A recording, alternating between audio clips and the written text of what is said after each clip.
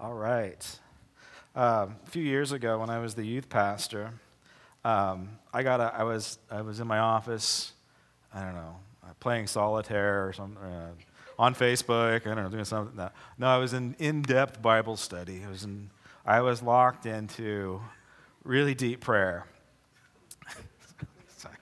Such a smart aleck, aren't I? The Claremont Courier calls me up, and they say, "Hey, what are you reading right now?" I'm like, So we like to do an article on you and what you're reading. We're like, what's on your book? What's on your nightstand?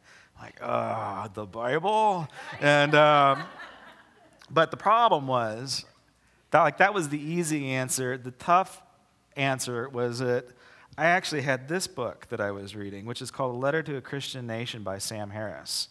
And he's an atheist. I'm like, I'm reading an atheist book. And they're like, what, really? I'm like, yeah, I'm reading a full-blown atheist book. It's like, yeah, I've heard of that book. Why would you want to read that? And it's like, well, it's because I need to know what's going on. And the reason why I've been exposed to this book is because there was like this surge of the new atheists that was coming up. So Sam Harris is one of them. Christopher Hitchens is another one. He's got the great British accent. And the other one was the God Delusion. I forgot his name. Richard Dawkins, yes. Those two guys got great British accents, which it makes you sound a lot smarter. But Sam Harris is an American, so he's the American guy. And the reason why I was exposed to this book is because the kids in my youth group were reading it. And not only were they reading it, they were convinced by it. And so therefore, I'm like, you know what? I'm going to read this thing. And it's good. It's good in the sense that logically it flows. It makes a really good argument against God and the existence of God. And I was at a church conference on Monday. Andy Stanley, he's like a seeker-sensitive church growth guy. He actually brought up this very book. He said that this book has done more to undo the American church than any other book. And he says, and this is kind of cool, he says, you have to read it. If you're a pastor, you need to read this book. He says, but here's the problem. Like some of you pastors, and there was 2,000 pastors at this conference. He says, some of you pastors, you're going to read this book and you're probably going to lose your faith. Because you don't have a foundation. You don't have a strong, your foundation isn't strong enough to survive this type of critique against the Christian faith. I was kind of like, man, that's pretty brutal, dude. Why would you say that to a bunch of pastors? But I remember when I read it, it's like, all right, so he's got the typical atheist arguments. If God is real, where is he? If there's a good God, why do bad things happen to good people? If God is good, why do earthquakes happen in Mexico City? So there's all these. We've been there, we've done it. It's just a regurgitation of the same old arguments that C.S. Lewis argued about. So intellectually, I was able to at least go through it. And here's the good news. There are incredible men and women of God that are going to war with their minds. And they are defeating this stuff. They're a lot smarter than I am and us together, and they're contradicting all the contradictions that atheists come up with. And so there's hope here, and there's really good news that at least there's people that are strong enough in their faith to give a defense of their faith. And so I could at least follow along logically and with reason. But you want to know why my faith wasn't completely rocked when I read this book? It's because I can reason together. That's good and everything. But even if I reasoned it out, it doesn't mean that I was going to be able to maintain my faith. The reason why I'm preaching to you this morning and I've dedicated my life to the gospel message is because I've had an encounter with God that was real. I actually have had a lot of them. I was really blessed in that area. I've had a lot of divine encounters. Seen an angel when I was 10 years old, follow my dad to the horse corral in the middle of the night. The thing lit up like a Christmas tree. It was so bizarre. I'm rubbing my eyes, and I'm just sitting there for minutes just staring at this thing, trying to figure out what in the world is going on. That messes you up. Seeing people get out of wheelchairs and their eyes opening up for they've been blind their entire lives, their ears popping open, and having those encounters. Now that messes you up. And it doesn't matter if it's if it's Sam Harris or Christopher Hitchens or any of these guys that say that God's not good, I know that it's not true because I've experienced a good and loving God. Now, this story is important today because it is crucial. This is one of the things that the enemy of God likes to do when he attacks, when he actually goes after the very nature of God himself, is he will do it. He will take a story and he will manipulate it and distort it and pervert it so bad that it almost seems to make sense. And this is one of the stories. This is what Sam Harris goes after in this book is what we're going to be talking about today. And it's going to be tough, and you need to put your thinking caps on because God can't use dumb Christians these days. You've got to get into the trenches. If your kid comes to you and does not understand this story, that is on you. It's not on me. It's not on your Sunday school teachers. It's on you. And here's the story. You all know it. How many people know the story of Abraham and Isaac? It's a tough one because this is what goes on. God asks Abraham to murder his son. And this guy argues that is the most sadistic, mean, cruel, backward, distorted thing that you could possibly think of. And if we think about it ourselves, it's true. If God asked me to cut my daughter's throat, I'd be like, dude, I don't think I'm worshiping the right God. Right? You see why you can't just surface this thing? Do you see why, like, if you don't have a strong foundation in your faith, not only the Word of God, but even an experiential relationship with God, how in the world are you going to tell your kids that God is good when you can't explain it yourself? If you cannot defute this book, like, your kids you're going to lose them. How in the world would a good and loving God, why would he ask his faithful servant to murder his son? When we lighten it up a little bit. It's pretty heavy, right? It's going to get a little heavier, then I'll lighten it up. When we look at the ancient world, we know that human sacrifice was just a part of the society. The Aztecs did it. They were always cutting somebody open and rolling their heads off the temple. It was gross. In battle, you would sacrifice those that you overcame. Your slaves, you would sacrifice them to the gods, appease the gods. It's part of what they did.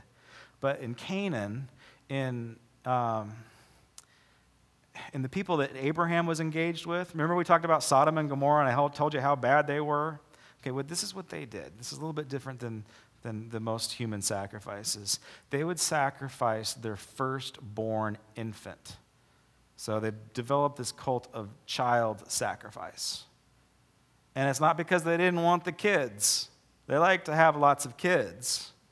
No, there was some sick, twisted dimension to it that says, if you sacrifice your firstborn, then the gods will bless you with abundance. And we know through the Bible that God is always addressing this cultural element in that society that wants to kill their children so that they can be blessed, to live vicariously through their children. So we know that that's not God's heart. So why in the world would God ask Abraham to do what the pagans are doing? So there's the question. There is this backdrop that he is functioning in this, like, a really horrific human experience where it's acceptable to throw your baby into the furnace for Moloch. It's just, and there's other, like, that's pretty bad, right? This is what Sodom and Gomorrah was doing. They did some other horrible stuff that are so bad. I don't feel comfortable talking about it. And if you've been going to this church for a while, I'm not opposed to a little shock and awe from the pulpit every once in a while. And I can't even talk about this stuff. There's stuff in my previous sermons, like I've said really dumb things. I have deleted all of those sermons.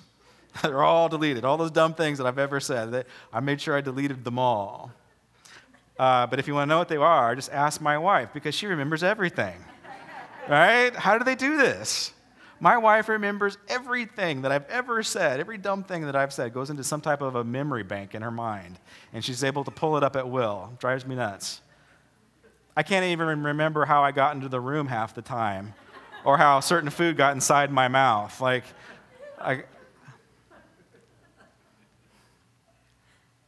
But yeah, it was a shocking society. And when you look at it, it's like, yeah, Abraham's just like all the other pagans. He wants to sacrifice his kid to appease the gods. And that is the lie. That is the misinformation that these guys seed and they breed. They say, yeah, he's just sadistic. God is sadistic and he's evil. Why would you want to serve an evil God? Look at him. He's asking his servant to sacrifice his own son. And so this is what we're going to flesh out, because this story is the most important story in the Old Testament. We call it the Akedah, the binding and sacrificing of Isaac, the Akedah. You should probably know that word if you've been in church for a significant amount of time, because your Jewish friends, they know what that word means. So if you ever heard the word Akedah come up again, don't let your eyes glaze over. Be an informed, engaged Christian. Say, oh yeah, the story of Isaac and Jacob. Because the last thing that we need are more dumb Christians. We need to have engaged Christians that actually know their word and know the culture around them. All right, so let's take your Bibles out. We're going to look at Genesis chapter 22. And we're going to walk through it. Because when people say, how could a good God ask his servant to cut the throat of his son, the wrong answer is, well, I don't know, I just trust and believe in God. That's the wrong answer. This story is so important. It is so multifaceted. Not only it is the key pivotal story to the Old Testament, it is the key pivotal story to the gospel message of Jesus Christ. And we need to get it. We need to get it. We need to resonate with it. If your kid ever comes up and says, well, I don't really understand what's going on here, you need to be able to bust your Bible out and actually study one chapter of the Old Testament with your kid and explain it to them point by point. All right, here we go. Sometime later, God tested Abraham. Oh, man, have you ever been tested? Has your faith ever been put to the test? You're uncomfortable, you're grumpy, you're bored, you have no idea what's going on. There's this, I don't know, you're just being tested. God, unfortunately, this is just the way that he is. And I believe he tests us because we're free. The reason why he tests us is because I don't necessarily know, again, God knows the future. I'm not messing around with God's sovereignty, but I don't know if he knows exactly what we're going to do. Uh-oh. God's calling Pastor Larry this morning. Nice. Yeah. If your phone rings, I'll mock you publicly. No. No. The Lord said you're doing good. Okay, so the Lord says I'm doing good. All right. So the Lord's testing Pastor Larry, but silencing his phone. All right. That's okay. I'm going to do it to you next time.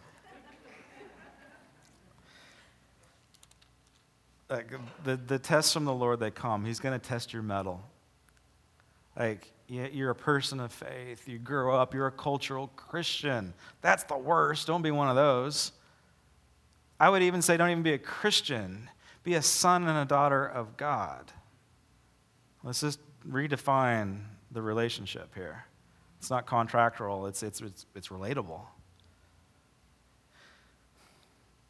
God tested Abram. I just hate when God tests us. He said to him, Abraham. And then the immediate reply, here I am, he replied. Then God said, take your son, your only son. Okay, there's a little problem there, right? Been following along in the series. What's the problem with that? Because he's got another son, Ishmael. There's a pace to this. Take your son, your only son, Isaac, whom you love. I'm going to ask you to defile your Bibles this morning and underline that word love. Love, whom you love.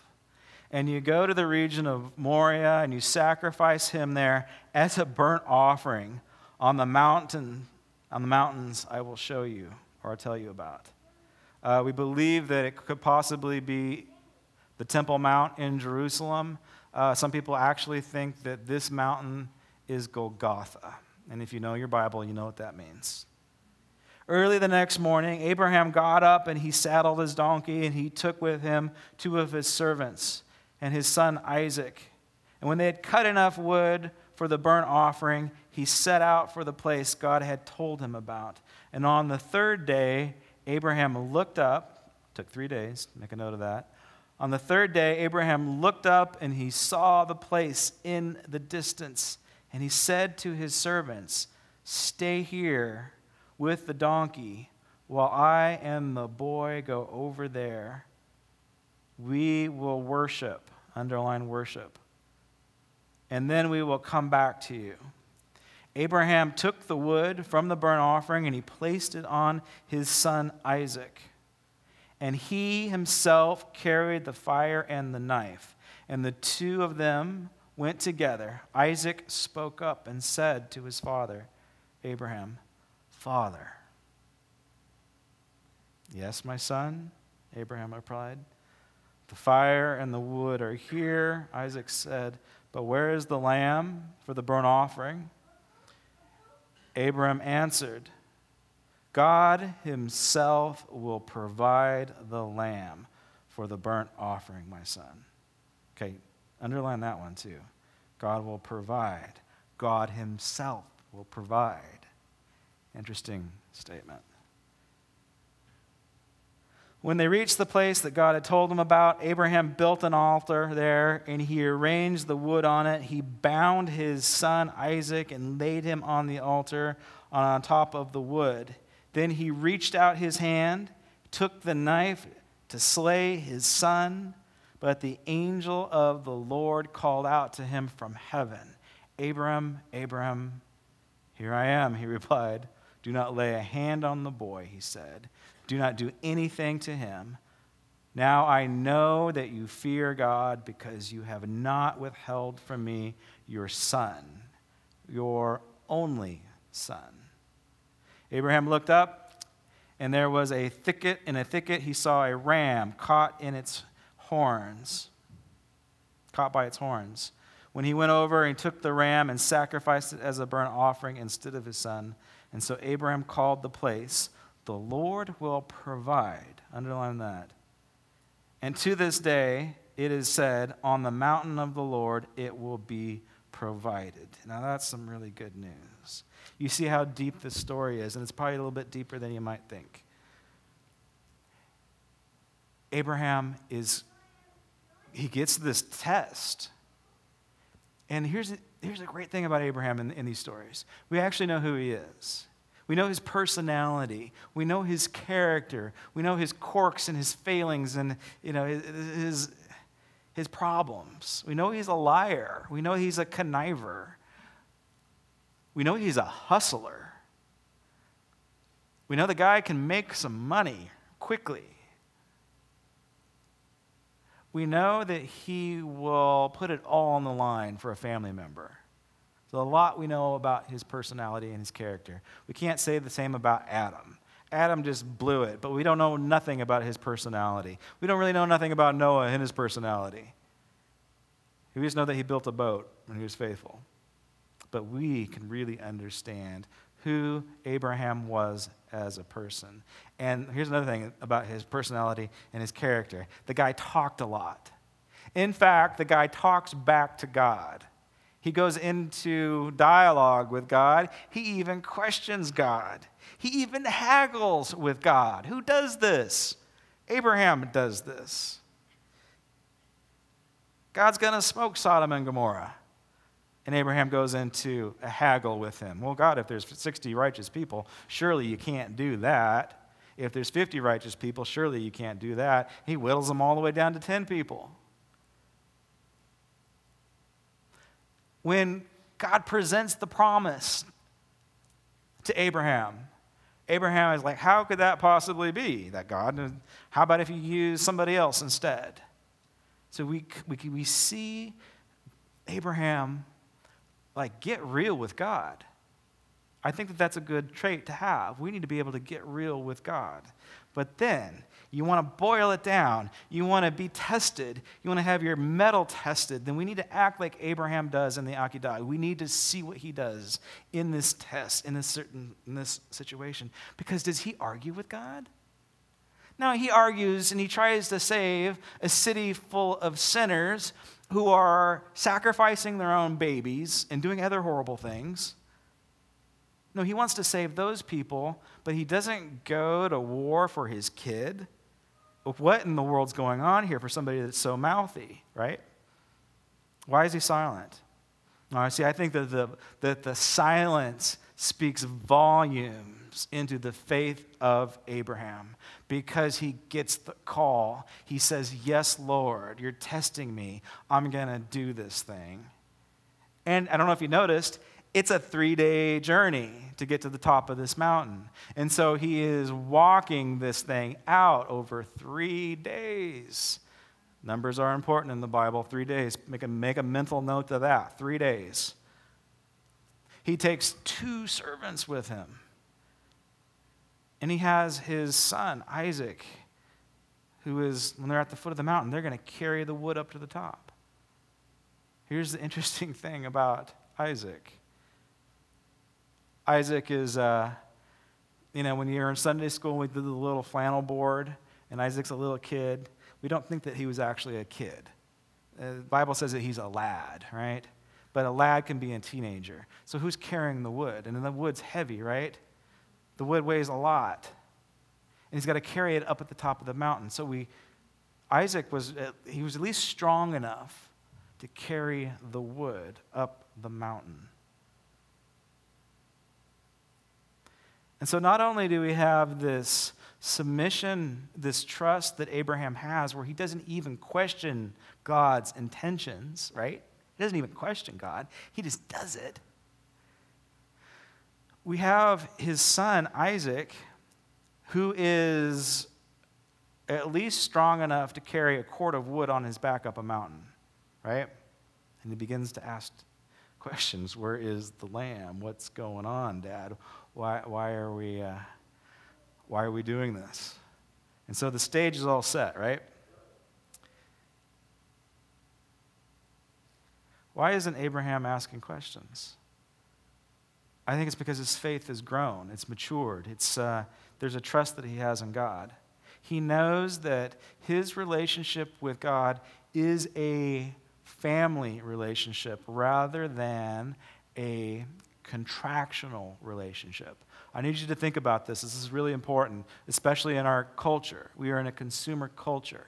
I notice this in my own life. Whenever even when I'm delving into spiritual things, even though I'm searching things out, I want to study, I go to the Christian bookstore. You know what books I'm attracted to? How to make myself a better person. How to grow spiritually. How to get an advantage and be successful and have God bless me. What do I got to do to get God to bless me? And I'm not saying that there's anything wrong with those. We need to better ourselves. That's a part of it, but that's not the game, folks. Like, we don't go into relationship with God to better ourselves. He wants to bless us. He wants to bless you beyond you could possibly imagine. But what he wants to break in us is a consumer-based Christianity that says, what do I get out of this relationship? And you need to think about Abraham and his motivations. If you're along in the series, you know that the dude could make some money. And not only could he make lots of money, like his wife, Sarah, man, she was a fox. Like, even as an old lady, she ended up in harems. She ended up in the harem of a pharaoh, and she ended up in a harem of Elimelech. another major king in the area. So another thing that we just don't necessarily see, unless you know the context, Abraham was the richest dude around. And in those cultures, if you had a lot of money, guess what else you had a lot of? You had a lot of women. And yeah, there's some issues that he has, right? But if he wanted to, he could have a harem of hot ladies. But see, his heart's not there, is it? His heart isn't even in the money, even though that he could make the money. Did you catch it? Did you catch the very beginning when we read? What is the most important thing to Abraham? Where is his heart? What does he love? What does he love? He loves Isaac. That is where his heart is. This is why Isaac is the pivotal piece to the whole story, because his heart is dedicated to Isaac, and that's actually a really good thing. But God, this is what God's testing. Like if Abraham was all into materialism and making money, guess what would be tested?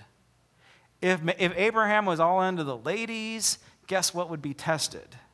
But what is Abraham into? He is into the love of his only son. Does you see how complicated this now gets, how amazing this story gets?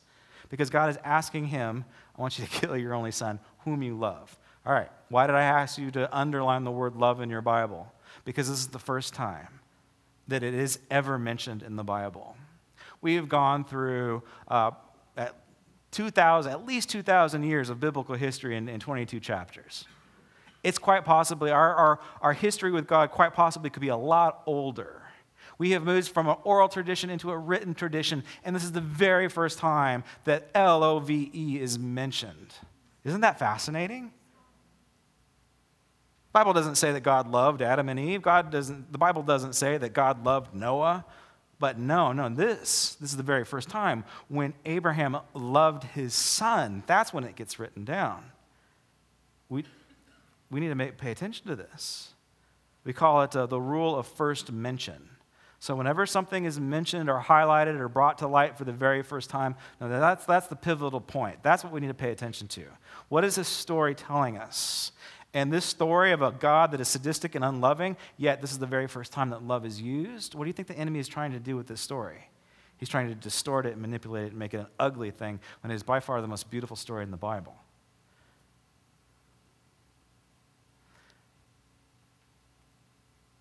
It's a 3-day journey to get there. There are 2 servants, interesting little point there. And as they're on their way up to the mountain, he leaves the 2 servants at the bottom, and Abraham says, we're going to the top, and we are going to worship God. You ready for this one? This is the first time in the entire Bible that the word worship is used. So, the big ones, love and worship, this is the first time they're ever mentioned. They go hand in hand. There is a deep relationship between this very concept of worship/sacrifice and love. He says, no, we are going to go up and we are going to worship together, and then we're going to come down. Now, here's the interesting thing about Isaac as they begin to do this journey of worship. So he's hearing what his dad says. He is getting it, I think, because the strapping young man hauls his wood up to the top of the mountain.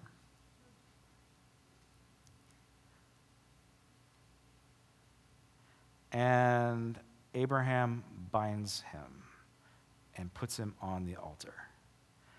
There's no discussion of a struggle here, and that's intentional. It's because Isaac went willingly. And when you see the character of his life, he's the most passive out of all the patriarchs. Like this kid just carried a cord of firewood up atop of a mountain. Like he could take the old man if he wanted to, right? Like there's no struggle. There's no fight. He willingly lays himself down on the altar because he understands what's going on. We got to pay attention to this.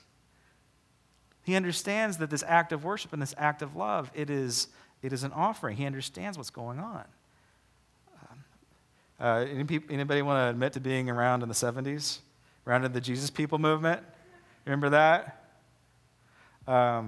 This were very passionate Christians back in those times. There was a couple, they were so passionate, or at least one guy was passionate. He actually thought that he was hearing from the Lord, and he thought that the Lord was telling him to sacrifice his wife. Yeah. You might be thinking, like, that'd be a good idea for me to sacrifice. I'd like to sacrifice my kid right now. It sounds like a great idea, you know? No, this guy did it. He actually, him and his wife went up the top of Mount Baldy, and he tied her up, and he was going to kill her. And she kicked his butt. And she totally beat him up, right? Like, hearing God is a tricky thing, but I guarantee you, like, this story is unique. It was a two-time thing. It will never happen again. So even though you might want your kids dead, God's not telling you to kill them, okay? Don't deceive yourselves. Now, you see, Isaac could have crawled off that altar if he really wanted to. Crazy, huh? And then the crescendo of the whole thing, the climax of the drama, Abraham pulls out this knife, and he's going to cut his son's throat. Oh, my gosh. And the angel of the Lord calls down and stops him.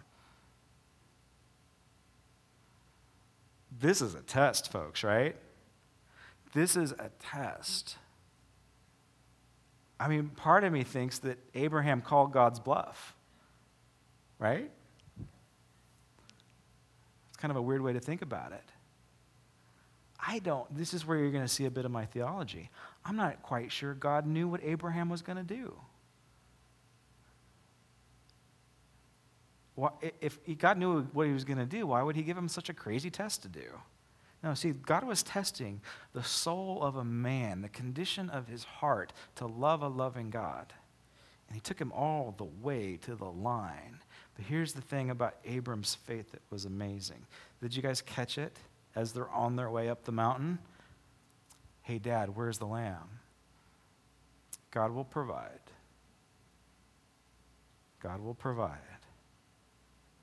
Hey, Dad, what's going on? Don't worry, son. God's going to provide. Right? You see it? Maybe you've heard this term. Jehovah Jireh. God will provide. This is where we get the term Jehovah Jireh. Jehovah Jireh is not accurate. It should be Yahweh Jireh. But that doesn't sound good, does it? That's the right way. That's the right way. Yahweh Jireh. But Jehovah's Germans made that up. They screwed up the whole thing. So Yahweh Jireh, God will provide. God's going to make a way. God's going to come through on this thing. You're going to see, son. You're going to see. You're going to be confident.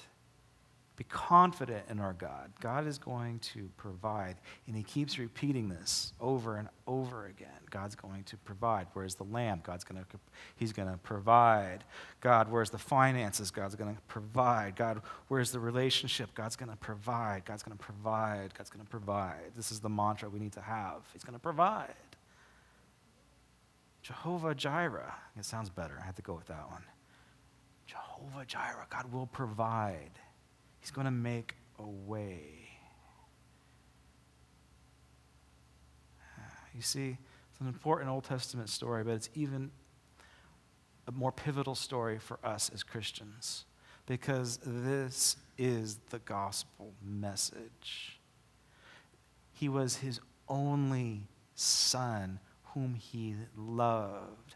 Isaac was the pure sacrifice, and he carried his wood. He carried his cross to the top of the mountain. Jesus carried his cross, carried his wood, that thing that will sacrifice him to the very top. There were two witnesses, and there were two men that died with Jesus.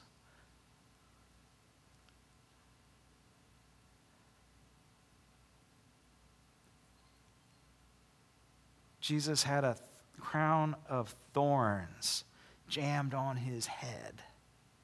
The sacrifice was caught in a thicket of thorns, and God's provision, his way, was caught. His ram was caught. His head was caught in a bushel of thorns. It's all interconnected.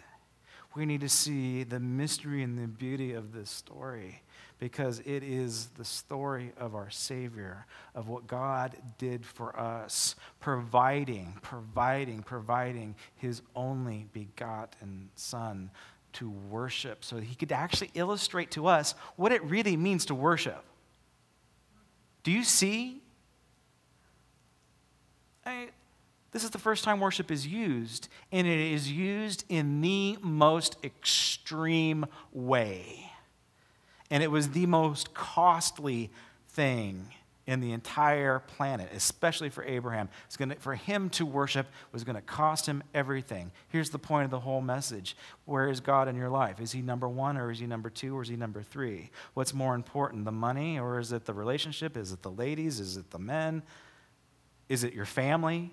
How would you like that one? Well, how would you like for God to come to you and say, what's more important, your kids or me? He has to be number one. We always get hung up on money, right? You always get hung up on tithing and all that kind of stuff. And that's the question that we get, that people try to do workarounds in their mind. They're trying to reason this thing out. Okay, well, I have to give 10%, right? And I'm like, oh, yeah, I guess so. That's what the Bible says. Okay, I got to give 10%. Well, what if, is that net or is it gross? I'm like, look it up in the Bible. I don't know. It's like it's in Thessalonica somewhere. Just look it up. Take your time. Well, what if I own a business and what percent do I give that? I'm like, I don't know. They didn't write about this.